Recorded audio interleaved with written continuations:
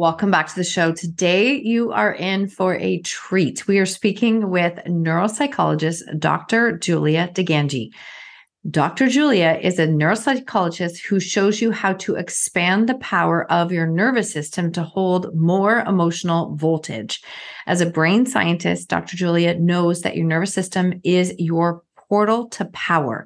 She will show you how to take the pain in your life, your stress, your struggles, your suffering, and transform it into power. She has tremendous expertise and decades of applied experience serving leaders at the highest levels of power, including the White House, top leadership, and global companies and special forces. This conversation is going to blow you away. I couldn't keep up. She was so much knowledge, so much information. And I just wanted to have her longer than what we did. So I'm sure we will have another conversation. Dr. Julie has worked with leaders who've endured some of the highest stakes, highest stress situations on the planet. And she's going to show you what it takes to unlock new dimensions of your emotional power as you face defining challenges in your life. We dive into where pain originates, what trauma is, what it does inside of our bodies, how trauma interacts and intersects with leadership, and how it can affect our leadership skills and leading others in business or in life. This is such an incredibly powerful conversation that everyone will take something away from. Welcome to the Own Your Choices, Own Your Life podcast. I am your host, Marsha Van Weinsberg. I'm a business coach, speaker, and author of the best-selling book, When She Stopped Asking Why. On this podcast, we will use the tips, tools, and strategies used by myself and our speakers to break through and overcome the challenges in our lives. When we take radical responsibility of our choices, create boundaries, grow our courage, and practice self-care and letting go of what isn't ours to control, we can completely change our stories. When we take full ownership of our stories, we take back our personal power, and this allows us to impact, serve, and support others by showing them that they are not alone and helping them find freedom from their stories. When you own your choices, you truly own your life. Let's dive in. Welcome to the show, Dr. Julia. I have looked forward to this conversation. Me too. Can you tell people where you are from? I'm from Chicago. I'm from Chicago, Illinois. Perfect. And I would love it if you would just give the listeners a very brief snippet of who you are. And we want to dive into you and your story and the work that you're doing right now.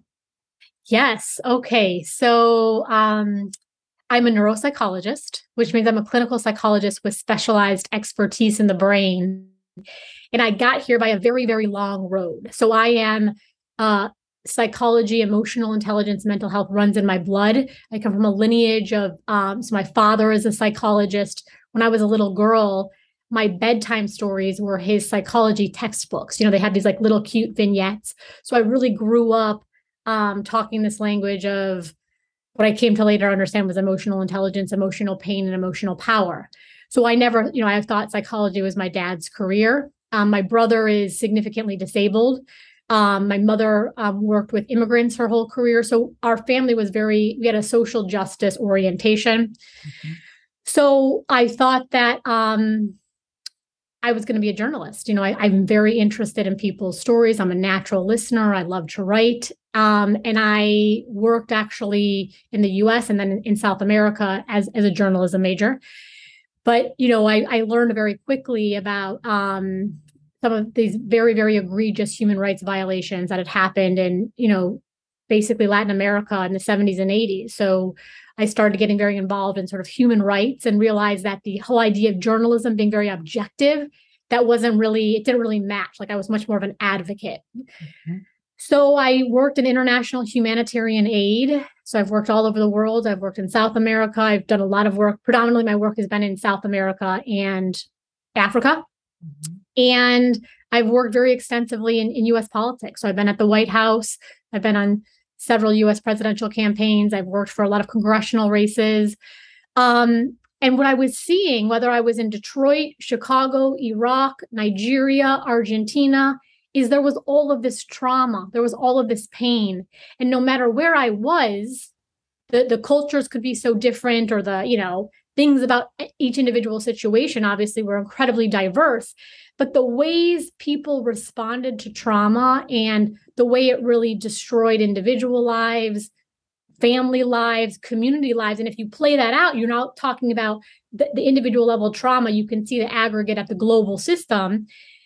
And there was all these amazing things that happen in politics and international humanitarian aid. So physical health care, maternal health, HIV/AIDS, post-conflict reconstruction, but no one was really doing the mental health piece. And so I was like, oh my God, I'm going back to school to become a psychologist. And so I became a neuropsychologist because I'm very interested in this idea of the brain, body, spirit connection, right? So how do we understand our lives ultimately is mediated by the brain, right? So the pain we experience, the power we experience.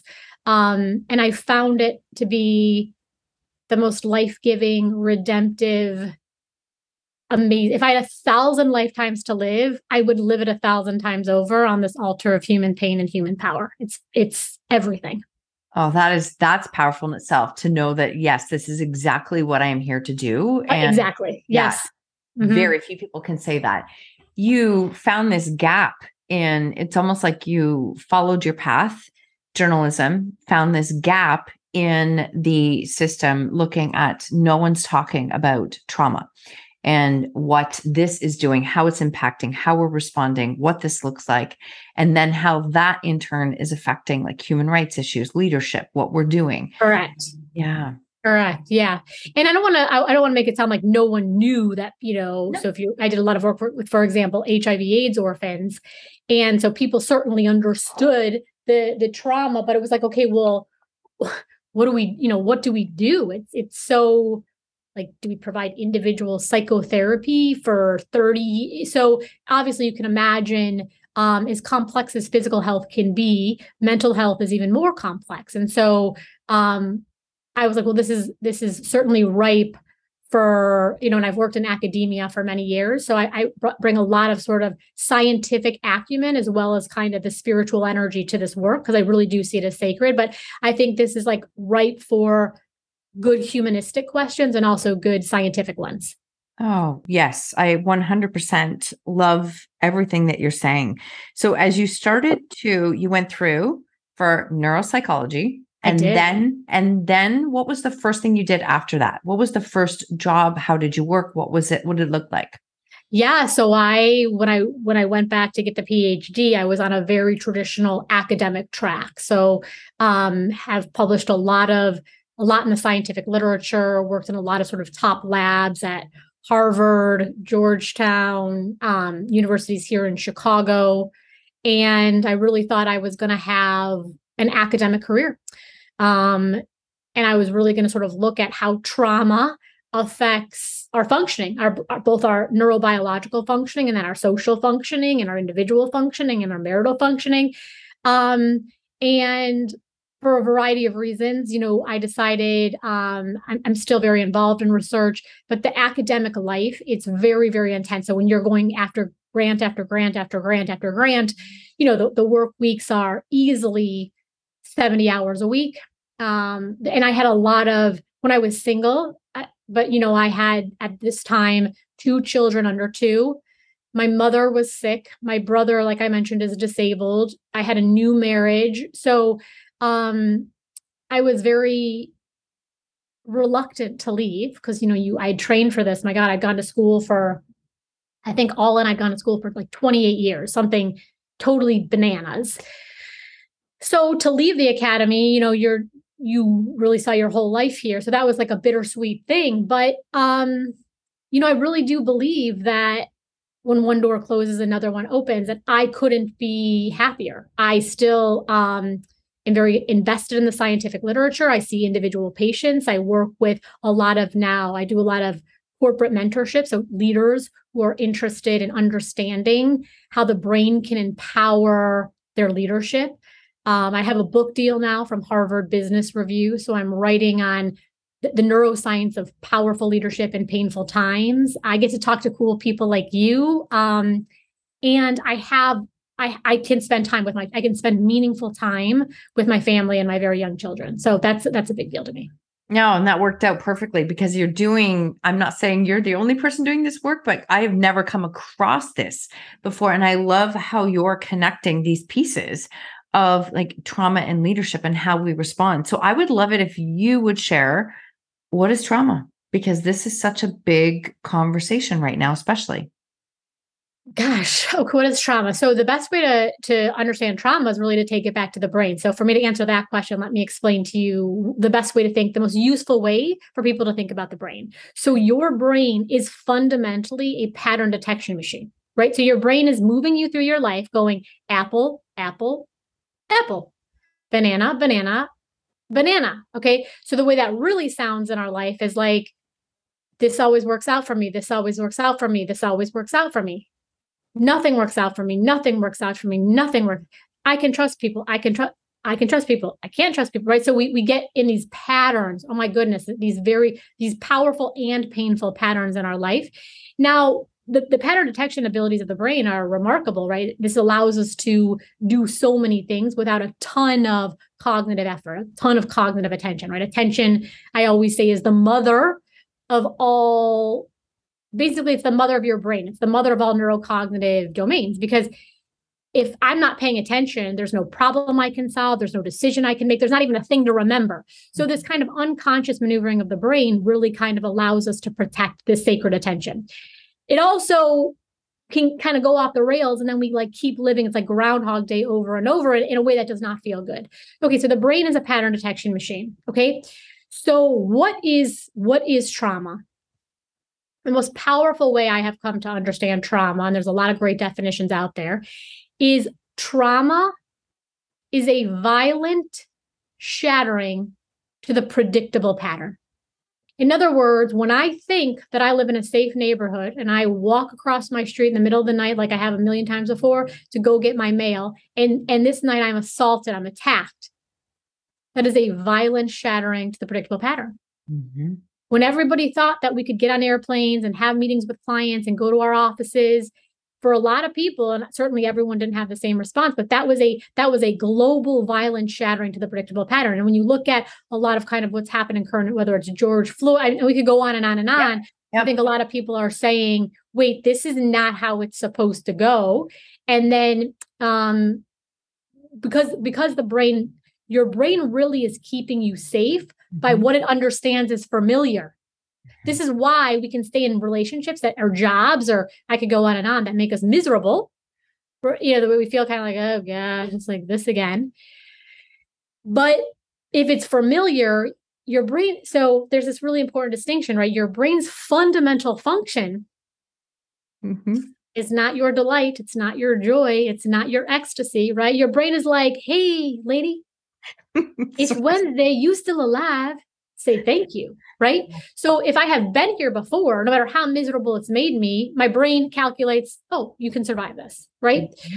So I think, the pattern detection ability is amazing, but when the brain can't predict and when the pattern gets shattered in such a way where it's just egregious and violent and terrifying, I think that this is the strongest definition of what trauma is. Mm-hmm. I love that is, no one has said it that way before. And I actually just had somebody I interviewed yesterday who they talked about, it's because we fall into this comparison trap so much with trauma that it's like, mine's not as bad as hers, so it can't be bad, but then we shut it off and we don't actually deal with and work through those feelings and emotions. And this person said yesterday on the call that it is really not just what happened. It's like our response to it and how we respond to it. That's why, like, what you might perceive in somebody that was so egregious, they seem to be doing okay with it. I know seem. And then vice versa, some things that seem minor, people are struggling with. So this is an interesting, it's not a sliding scale that this is worse than this and this and this. In our brain, it's the brain's perception of what we have experienced.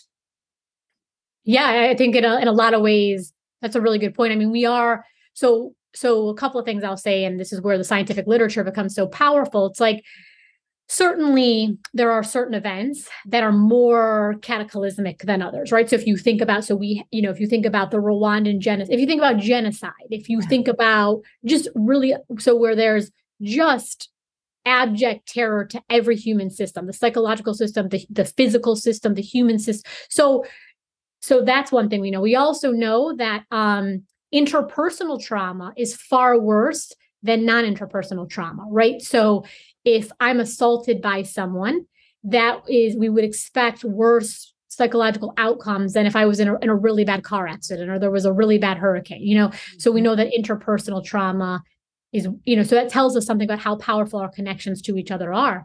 The other thing that I think is fascinating, so most of my a big part of my scientific research has been looking at what we call pre-trauma factors. So people think that the trauma is so important. The trauma actually does not, it explains a relatively small amount of the variance of who gets sick after trauma. So in other words, this is to your point, you send two people into the same situation. So you take, for example, two combat veterans or two people who've been assaulted. They have very different responses to what, I'm using air quotes, is the same trauma. So we know who we are before the trauma has a lot to do with who we are after the trauma. And there again, it's the brain's pattern detection network, right? What have I learned about the safety of human beings? What have I learned about my own resilience? What have I learned about pain and power? What have I learned about, how much I deserve? What have I learned about recovery? So there's all these messages that are already in us by the time we're traumatized. And then obviously this gets way more complicated too when you're talking about early life trauma, so childhood trauma. Oh, absolutely. And I can just see how everything is layered and layered and layered. So if all of a sudden you have trauma from a young child, now we're in a space that's there. Now we're layering on top if we have not dealt with. And I think I'm going to say this. It's not that it's not dealing with it, but this is part of the question I want to lean into is that this is ongoing work, right? Like this is ongoing work. It's like you don't deal with one experience and it's a one and done, because in our brain, as if it's trying to detect patterns of what could be coming up, all of a sudden it might register that upcoming thing that we think is coming is another threat. Absolutely. Absolutely. Right. And so again, going back to this idea, it's like it really can never be overstated, because to your point, it's like we have to keep reminding ourselves what these more primitive systems in the brain. And I almost don't like that word primitive, because I think it sounds so pejorative. Like the systems we're talking about that are so invested in our survival are 300 million years old. 300 million years old.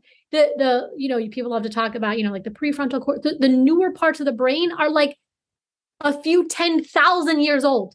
It's like we have to keep doing the work. We have to keep coming to the altar and keep coming to the altar and keep coming to the altar, right? So there's this idea of repetition. And there's again, this idea of like patterning, of coding. It's like, if I keep coming to the altar every day, I take my walks, I do my somatic exercises, I meditate, I move my body. So, and I think too, one of the things I really aspire to do on this planet is to simplify these ideas of emotional pain and emotional power, because when we're in pain, we don't even need the scientific literature. We all know when we're in pain, like we don't do our best thinking, right? So, and again, like plenty of scientific evidence to show this, like it's easy to get confused. We get distracted, we get overwhelmed, we get dysregulated. So I really conceptualize all of emotional intelligence. There's so much interesting stuff out there about emotional intelligence, but I make this point that I think we sometimes make it more complicated than it needs to be. So I think all emotional intelligence is who do I become in my moments of emotional pain? Because let's say I'm not in pain. Let's say like the weather, it's a beautiful sunny day in Chicago. My house is quiet. There's been these construction crews. I don't know. I'm probably just going to jinx us right now, but they've been quiet today. The world is working for me right now. Right. Mm-hmm. So I hope we all have these moments when like things just kind of go according to plan, but that doesn't require any of my agency. It doesn't require any of my energy, and this is what all power is my ability to have an effect. It's not requiring any of my power. The lights in the room are already on. Mm-hmm. So who do I become when the trucks start making too much noise and I start to worry, like, oh my gosh, am I ruining Marsha's interview? And like, can people hear me? And who do I become when, and let me add this point too. It's like, there's all these conversations now, especially like in the entrepreneur and corporate world of like inclusion, transparency, trust. I have no problem including people. You just got to do it my way. I have no problem with people speaking their truth. I just got to make sure that I like the words coming out of your mouth. So all of the rubs of these things are entirely rooted in our own experiences of pain. Now, so your brain, I always say it's the most precious real estate on the planet. Okay. It's less than 3 pounds for most of us. And the circuits that give rise to, we have English is a very rich language. We have lots and lots and lots of synonyms: anxiety, fear, stress, overwhelm, agitation, frustration, rage, mad. I mean, I could go on and on. It's still the same parts of your brain. So all of this, so I'm being clear for listeners, I'm calling this emotional pain. And everything's on a continuum, right? It's the same circuit. So whether we're talking about like mild agitation all the way up to traumatic stress, the same parts of the brain are involved, right? In the processing of those sensations. So the most powerful question on the planet, and I will die on this hill, Marsha, the most powerful question on the planet is, who do I become in my moments of emotional pain? Mm-hmm. That is such a powerful question. And I think whether we are on Zoom, whether I'm in the grocery store, whether I am in driving my car and watching something unfold, whether I am receiving a horrible message on social media, like how I am responding. I used to be the person who freaked out at all of it. And now, as I can see, I mean, I've come a long ways, but I find I have these filters that I can see things now. And I've seen people and how they behave and how they treat each other and what can happen. And then how this person responds. And you're looking at it. And part of me now looks at it and says, what has happened in your life that is your first go-to response? Mm-hmm. Mm-hmm. Not judgment, just like an observation. I find it interesting. Sometimes I sit there and I'm like, what has happened in your life that is your first response? And how much energy is it taking to respond that way? And is anything changing by responding that way? Right. Well, right. It kind of like when we respond in a painful way, it usually compounds the pain, right? So it just like it doubles down on the pain. Mm. I talk a lot about this idea of being like mad versus trigger mad, sad versus trigger sad, happy versus trigger happy, right? So it's like if somebody cuts me off at a stop sign and I'm muttering about it for the next 2 miles, okay, right? Mm-hmm. I'm still talking about it next Thursday. It wasn't about the stop sign, now was it? No, it was not. So, but I'd like to take a stab at this question is like, how do we get so tangled? So so I gave you the definition for trauma. For me as a trauma scientist, sometimes we can, it helps us to have our operational definitions. So I like this idea of pain because some people don't have trauma. Mm-hmm. Some people have varying degrees of trauma. We all can relate to this idea of pain, right? Mm-hmm. Some of us call it stress, struggle, overwhelm, anxiety, fear, agitation, but we can relate to this idea of pain. So does pain happen to us? Yes, that's exactly what trauma is. In other words, if I walk to my mailbox and I get assaulted, that was an external agent acting upon me. Mm-hmm. But I should say, and an astronomical amount of our pain comes, and this is the most powerful definition I can give you for pain, in the moments where I divide myself from myself. In other words, I want to say no, but I say yes. I want to rest, but I overwork. I want to disagree, but I agree. I want to go right, but I go left. I want to speak up, but I keep my mouth shut. In all of those moments, I have divided myself from the truth of my own energy. And the reason this is so powerful is because while I'm hollering about how my husband's not doing it right and the people at the PTA and the people on social media, they're not listening. You know who the most dangerous person in the room is? Mm-hmm. the most dangerous person in the room is me. I have shown myself that I am my greatest betrayer. I almost need a pause there because I need that to land for people who are listening. That's a mind-blowing moment, because how many people are waiting for someone else to come in and fix this, or to come in and change the circumstances, when we're not, like, we actually created this because we're not following what we feel is the right choice for us. Or maybe we've never made it and there's such a deep level of resentment that's there. Yeah, all those things are true, right? And for, it's like we can't immediately know something that we've been avoiding or ignoring, or, where does all this start? It starts even in families that are, by a lot of, so I believe so we're not evolving anymore biologically the same way, right? So that type of human evolution has stopped. But I think there's all of this now. I think it's such an exciting time to be alive. All this incredible emotional evolution. And I think I've had mixed feelings about, just as a neuropsychologist, social media and like what it does to our brains. But I always say the universe speaks to us in twos. There's always like a light and a dark, and up and a down, a good and a bad, a yin and a yang. So like the upside, I think, of all this like information age is there's this exponential expansion in our emotional intelligence. The conversations we're having, like, were not our parents' conversations, right?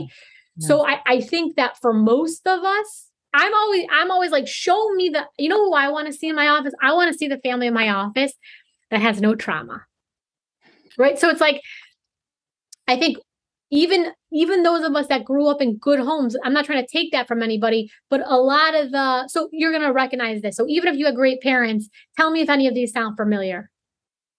Sit down. I don't want to sit down. I want to stand up. Keep your mouth shut. I don't want to keep my mouth shut. Go tell her you're sorry. I'm not sorry. Don't do that. But I want to stand still, but I don't want to eat that. So very early, I talk up so much about leadership, right? So the most powerful leadership on the planet is the parent-child relationship, right? That's just a statement of neurobiology. So early in our development, we're at the time when the brain is really the most malleable, we're getting these lessons from these people who we do love and love us, that don't trust yourself, eat that, because I said so. Because I know better. I know better than what you know for yourself. Okay. Yep. Mm-hmm. And so I think in childhood, we really start to see where this gets tangled. Mm-hmm. Your kid doesn't want to wear those pants. Put those pants on. I don't really like you hanging out with those friends. Jimmy, get off the play set. Get down from that jungle gym. Jimmy's like, I feel very confident in my body, So, I think as parents, there's also this evolution, and like, how are we thinking about our children's agency and their competence? And so all this is to say is there's so many, and then you think about images, so magazines, stuff you see on reality TV, like, then we start to like, okay, our bodies aren't good enough. Okay, the way that I dress isn't good enough. Okay, the things that I want to say aren't good enough. Okay, so there's like all these messages where we just keep getting more and more severed from the truth of our own energy. Well, the problem with this is I talk a lot about, I call it emotional math. This is my idea of like really simplifying this for people. If I want to have a big equation, but I like subtract something from the equation and subtract something from the equation and subtract something from the equation and subtract something from the equation, pretty soon I'm going to have a pretty weak, like if I wanted to get to, 100, now I'm only at 20. In other words, every time I have to deny the truth of my energy, siphon that part off, deny that part, stuff that part, the very reliable, the emotional physics of this equation is then like, I don't have as much energy. What does it mean? What does it feel like when I don't have energy? I'm exhausted. Mm-hmm. I'm depleted. I'm run down. I'm lacking vitality. And then I wonder why I don't feel good. We can all relate to this. Like, we can all relate to this 100%. I can see I can see myself on that spectrum. And I know that this is so relatable. So as we go through this, how do we, one of the things you said earlier, which I love, is learning how to expand the power of your nervous system to hold more emotional voltage. What does that mean? And how do we do that? Yes. Fantastic question. There's like a lot of ways I could answer this. So, talk to you about something that I call the emotional shake. Mm-hmm. And I'm going to make an analog to physical health because it's going to make it so clear. So if anyone has ever worked out, we all know that feeling where like you're like, all right, I'm really going to lift more weight today. And I start to lift and then my muscle starts to shake. Mm-hmm. Except no one in the history of physical health has been like, can't do that. Oh my God, my muscle is shaking. Someone quick call 911. Like, get the paramedics here. You're just like, now here's even the more interesting part is like, so the shaking is itself the evidence of my increasing strength, number one. And for some of us who are like somewhat regular worker outers, this shaking, it doesn't feel love. Like I'm not fooled. I'm not thinking I'm having a massage, but there's something satisfying and empowering as I'm shaking. Cause I'm like, I'm breaking a sweat, so to speak. Right. Yep. Okay. So now let's put this in the emotional category and look at the perfect analog. So say, Marsha, I want to like talk to you about something that's been on my heart and I'm scared. I'm scared to tell you, like, you hurt my feelings. Mm-hmm. So I'm like, I go to tell you what happens. I start to literally shake. Mm-hmm. Maybe my hands feel a little bit jittery. Maybe my voice starts to quiver. Maybe my hands start to sweat. Maybe my thoughts start to race. In other words, I start to emotionally shake. Mm-hmm. Now, unlike the gym where we all laugh, because like, of course, no one's like fleeing from the gym, never to return. Do I, though, in those moments of my own emotional shake, go, dangerous, dangerous, dangerous. And then never have the conversation with you. And then think about the dysfunctional that comes from there. Then I get resentful towards you, but it's just misplaced resentment because I'm just really mad at myself. So it ruins relationships. And then just like if as we age through time, if we're not doing something about our physical health, things don't stay static. Mm-hmm. It means to be human, right? So there is an emotional weakening. So we just have to meet our edge.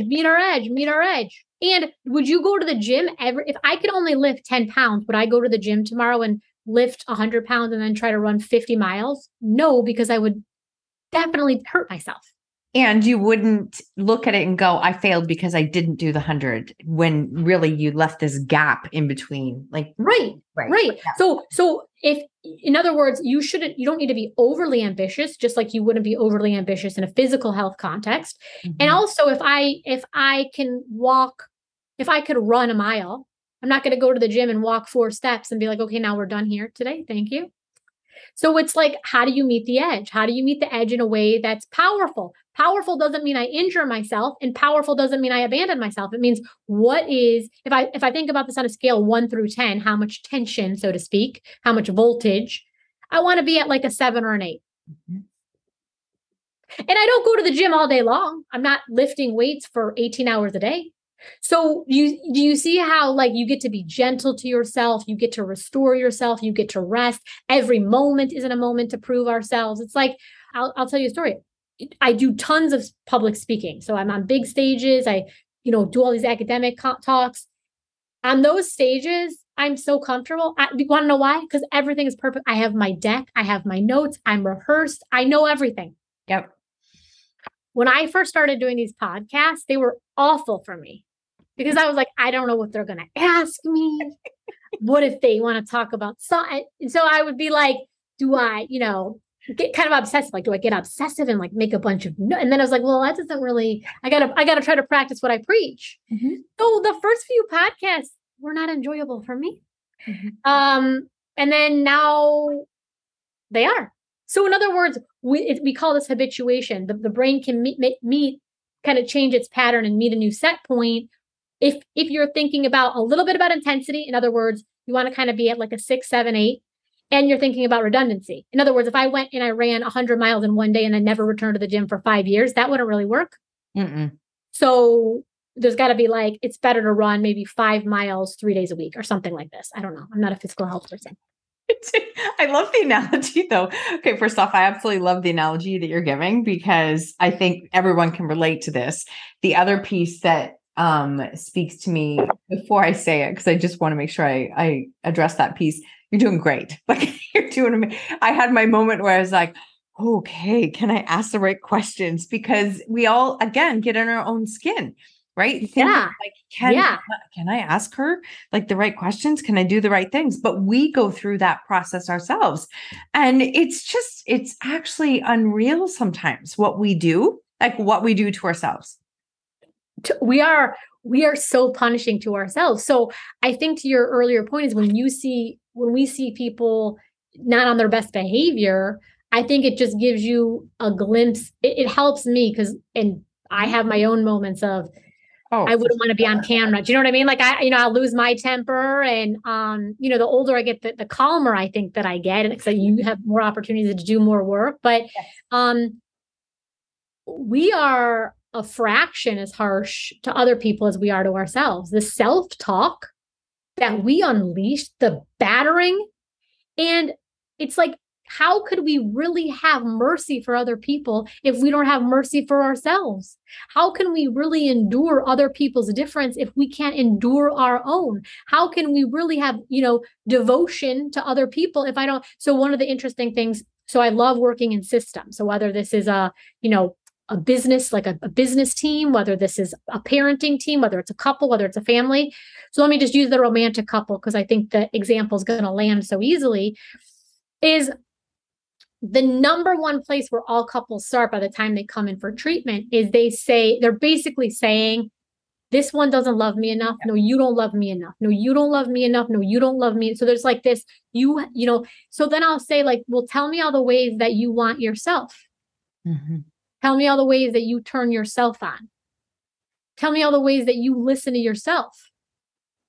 And when it really starts to land for people like, how could I really, really expect someone in a sustainable 50-year relationship to repeatedly listen to me when I don't even know how to listen to myself?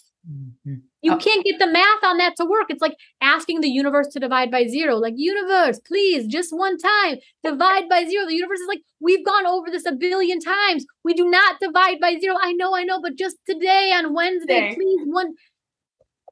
And then then we feel frustrated. And then there's the math on that. Then we're frustrated. We feel like the universe isn't being, whether the universe is your mother, your father, your lover, God, I don't know who the universe is in this example, but like, oh, you're not being responsive to me. Well, it's not that I'm not being it's like trying to get gravity to make things fall up. Like it just doesn't work that way. It does not. It does not. You're so good at examples. And I'm just laughing because I can relate so well to everything that you're saying. God, these are all like pulled from my own life. So that, yeah, no, 100%, 100%. And this is just another tangent, but that's the piece when people say like, my husband and I've been together for 35 years, 36 years, married for almost 29. Lived through some unbelievable challenges that I could not do justice to. And no matter how hard we worked on it, it actually came down to him taking care of him, me taking care of me, bringing two wholes together to make it work. I got chills when you said that. You're so right on. It took forever to learn. It honestly, and every time I feel myself in this space, which I guess you can just extrapolate that to anything else. If I look at it and think he's not doing something like, and I literally stop, like this whole podcast is own your choices, own your life. So as soon as I feel myself fall into that space of finger pointing or blame or whatever, it's like, no, wait, what am I not doing? What am I not doing for me? What am I not listening for me? And it's for a lot of people that comes across as selfish. And I've had that and I've been told that. And especially like, well, you don't understand. I have kids and it's busy. And I do. But so much can change when we can learn to bring our best self into our life. Yes, I'm nodding fervently because this is hitting a nerve for you. Yeah, it is. It is actually hitting. Why? Yeah, no, not in a bad way. Like now the tables have turned. This is good. It's not in a bad way. I think you're explaining something on such a different level that no one has before in this way. And I am a science girl at heart. Like I just love the pieces of it. Understanding this in the way that you're explaining it, I think is really powerful. I think it's incredibly powerful using your tools to your advantage and helping you to like move forward in your life. Yes. Mm-hmm. And the only thing, so I talk about my work in the framework of a remembering, like the great remembering. Mm-hmm. I don't think I in my bones do not believe that I really teach people anything. Mm-hmm. I think I remind them of what they always knew. It's got some dust on it. In other words, the number one thing we all want in this lifetime is access to our own power. Yep. Access to the truth of our own energy. Right? I want to live the life that's aligned with the way that I want to live my life. And I've worked with people and every single possible manifestation of human behavior you could possibly think of. I've probably worked with it. Even people who've done really, really, really harmful things. People aren't out there overwhelmingly to hurt other people. People do hurt other people all the time, but the intention, the energetic impulse is not malice. We create so much pain when we abandon ourselves. We create so much pain when we abandon ourselves. And I mean, gosh, we could talk for hours and hours. I think the marital system. So I said the parent-child relationship is the most powerful relationship on the planet from a neurobiological perspective. The long-term adult romantic relationship is absolutely the most complex. Mm-hmm. And there's all of these like half stories, these like division stories out there of like, we all like choking on this shit, excuse my language, but like the fake romance, it's supposed to be and so, and even though we kind of maybe know in this age, like, okay, well, my husband at, 15 years into the marriage isn't going to like come riding into the garage on a white horse. It's still like, you're supposed to listen to me and you're supposed to like have this emotional availability to me, but I can't even sustain that for myself. What about his life? What about his blocks? What about his desires? So I think too, there's this really, this is not so basically there's this guy named Terry Real. He's this really great couples expert. And he talks about normal marital hatred. Mm-hmm. And I think, and he does this great thing where he's like, he's been doing this for 40 years. He's like, so really interesting. Like every time I get on a stage, I talk about normal marital hatred. And not once has someone come up to me afterwards and said, hey, Terry, I have no idea what you're talking about that. No. Right. So it's like, we have to normalize the range of the human experience. And as we normalize that range on all levels, now we are holding, like expanding our own power to more energetically, nervous system, all of the things.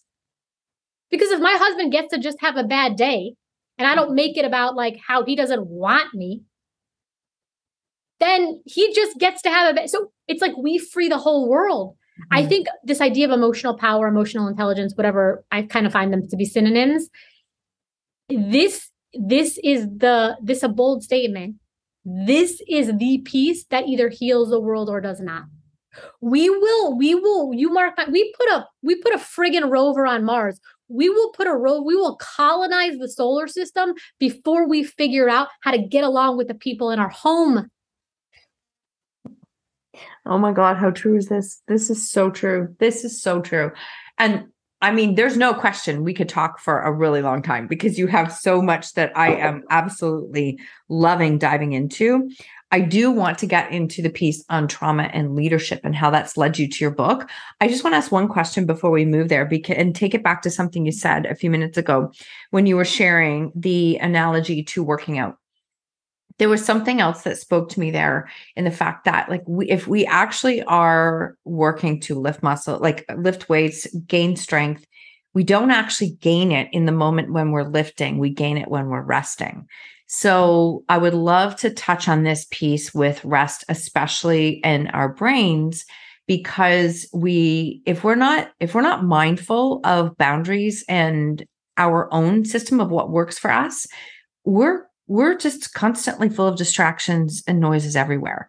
And that does not help our brain either. So I know that's probably a big question in a short time, but I would love if there's anything you want to share on that.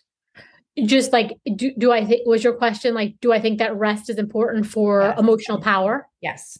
Absolutely. And, you can what I think is so cool, this is kind of what I mean about like the spiritual part of my life and the scientific part of my life. Like I love it when, so if you take something like meditation, right? When something's been around for thousands, and people are not stupid, people are brilliant. Yes. When something's been around for thousands and thousands of years, like there's something to it. So it's so exciting to me, like, because, there's a lot of like fascinating neuroscientific research now on, for example, meditation or mindfulness or yoga or, breath work. So it's so cool now to have like, because we have these amazing imaging technologies like fMRI or EEG, to then now start to look at these more spiritual traditions in a more scientific way.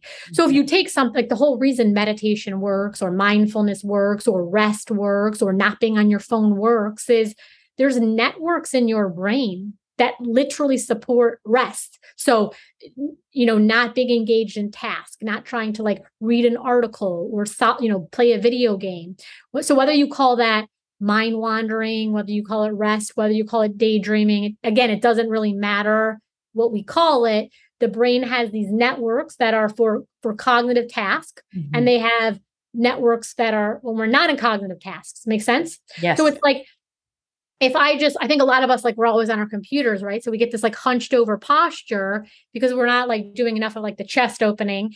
So I think it's similar. It's like we kind of overuse these muscles and I am guilty of this. It's like we all got to practice more what we preach, but like we're always doing the cognitive task. We're getting on the podcast, we're doing the thing, we're doing the email. And even when like we're supposed to be resting, it's like, oh, well, my kid needs a new pull-up, so I'm just going to really quick get on Amazon. It's like, and then it becomes, because the brain is a pattern detector, it's going to look for what it knows. So rest, this is a huge paradox.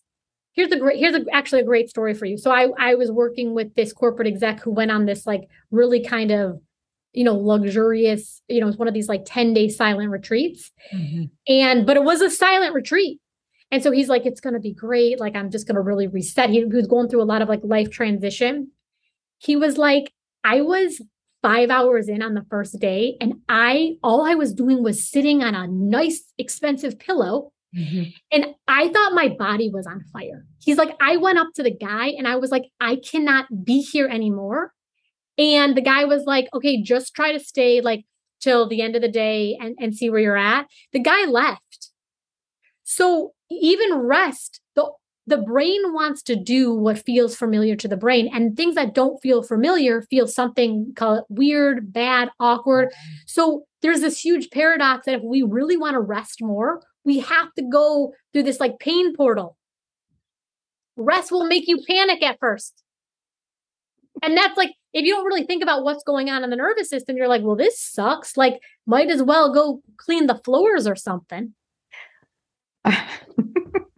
What a great example. Like, you have to go through this pain portal in order to feel like and get to the space where rest is okay. Yeah. Yeah. Because it feels bad. It feels dangerous. Yeah. Yeah. It's actually, it's such a great example. It's such a good, oh my, it's so good. Okay. So you are writing a book right now, and I think the premise of the book is incredibly powerful. I know you mentioned a little bit in the beginning, can you explain what you're diving into with this book and what led you there specifically?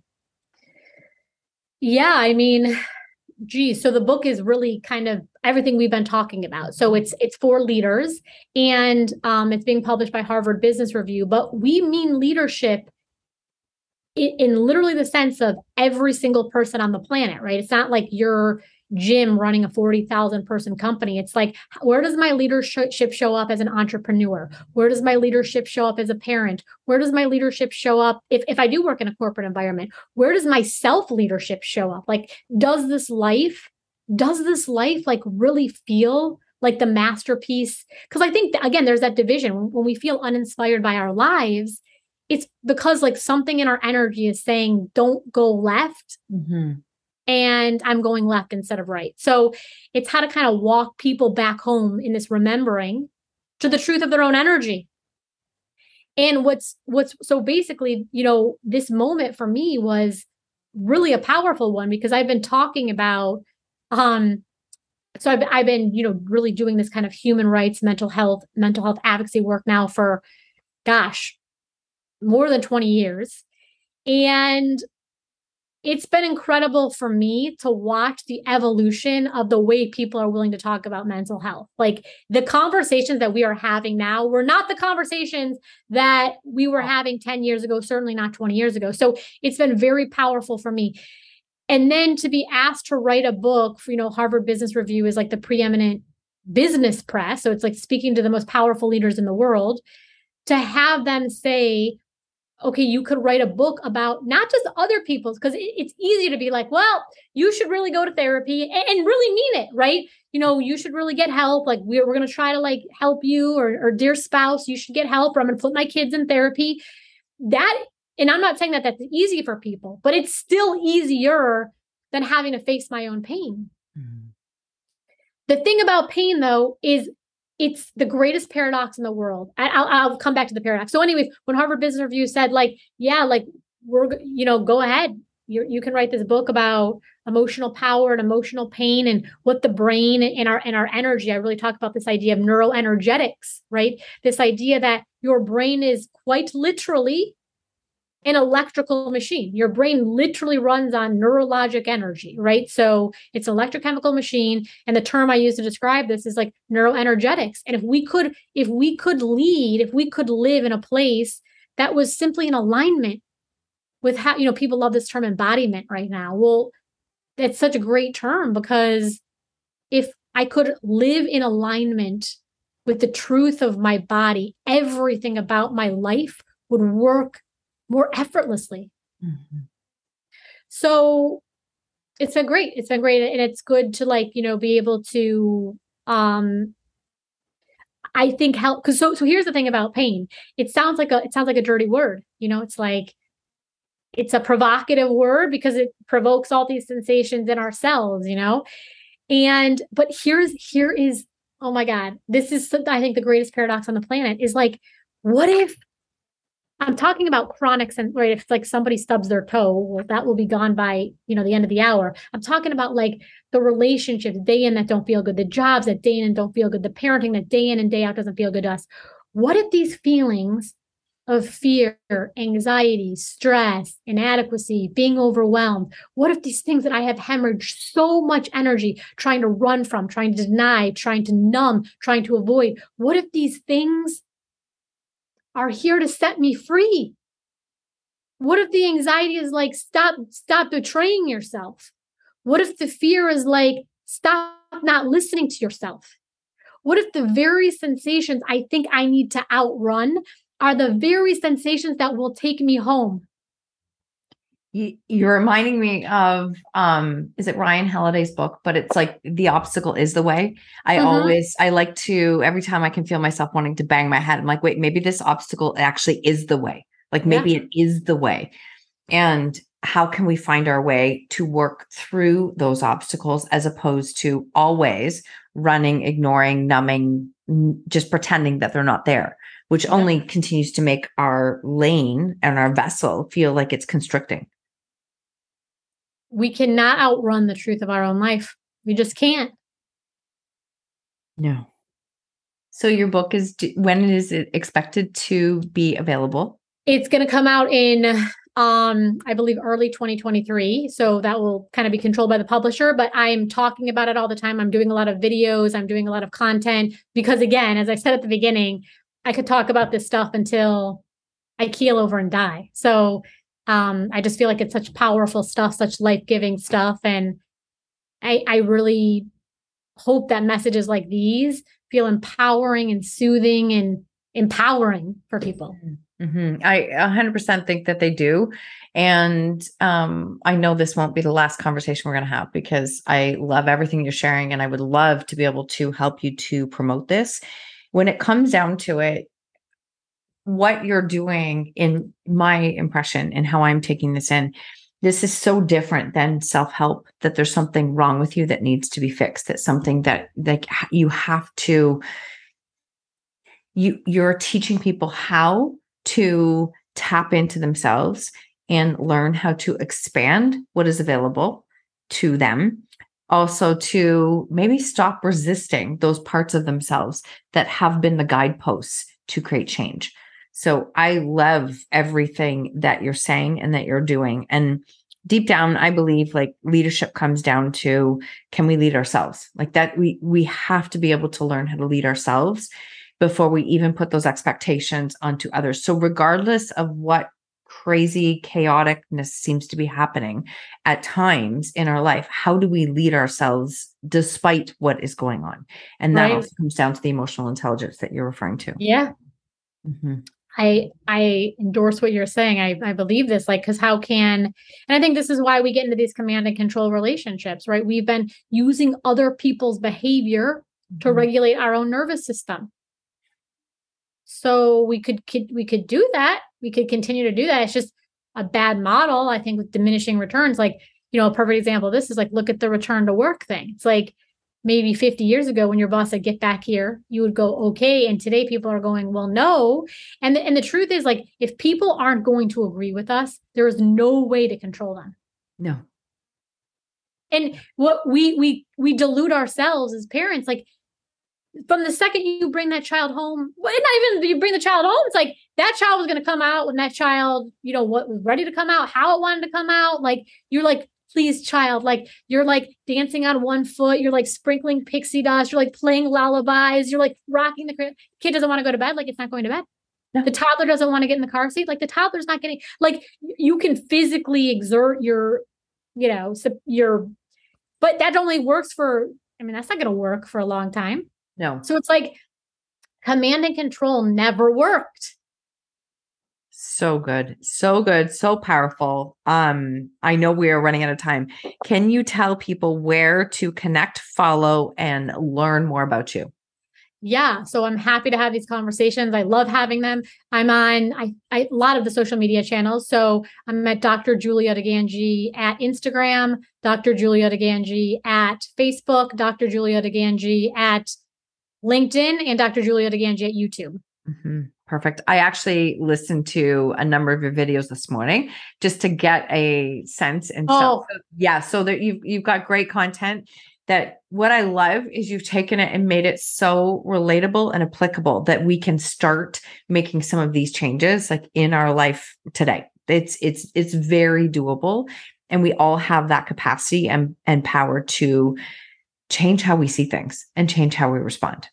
I deeply, deeply believe in this. I deeply believe in the human ability to change, right? Like, our life is a constant evolution. So the things that don't fit us, the shoe no longer fits. We just need to get a new shoe. And I know that it can feel overwhelming, but it exists. It really, really does. I've seen it happen. I've seen people rise from the throes of remarkable trauma and despair and go on to live full, bright, vibrant lives. Mm-hmm.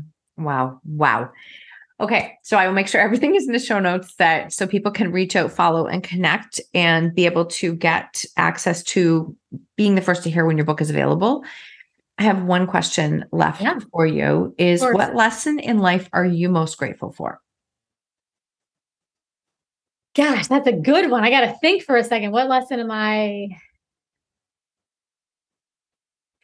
think it's to what we've been talking about here is that I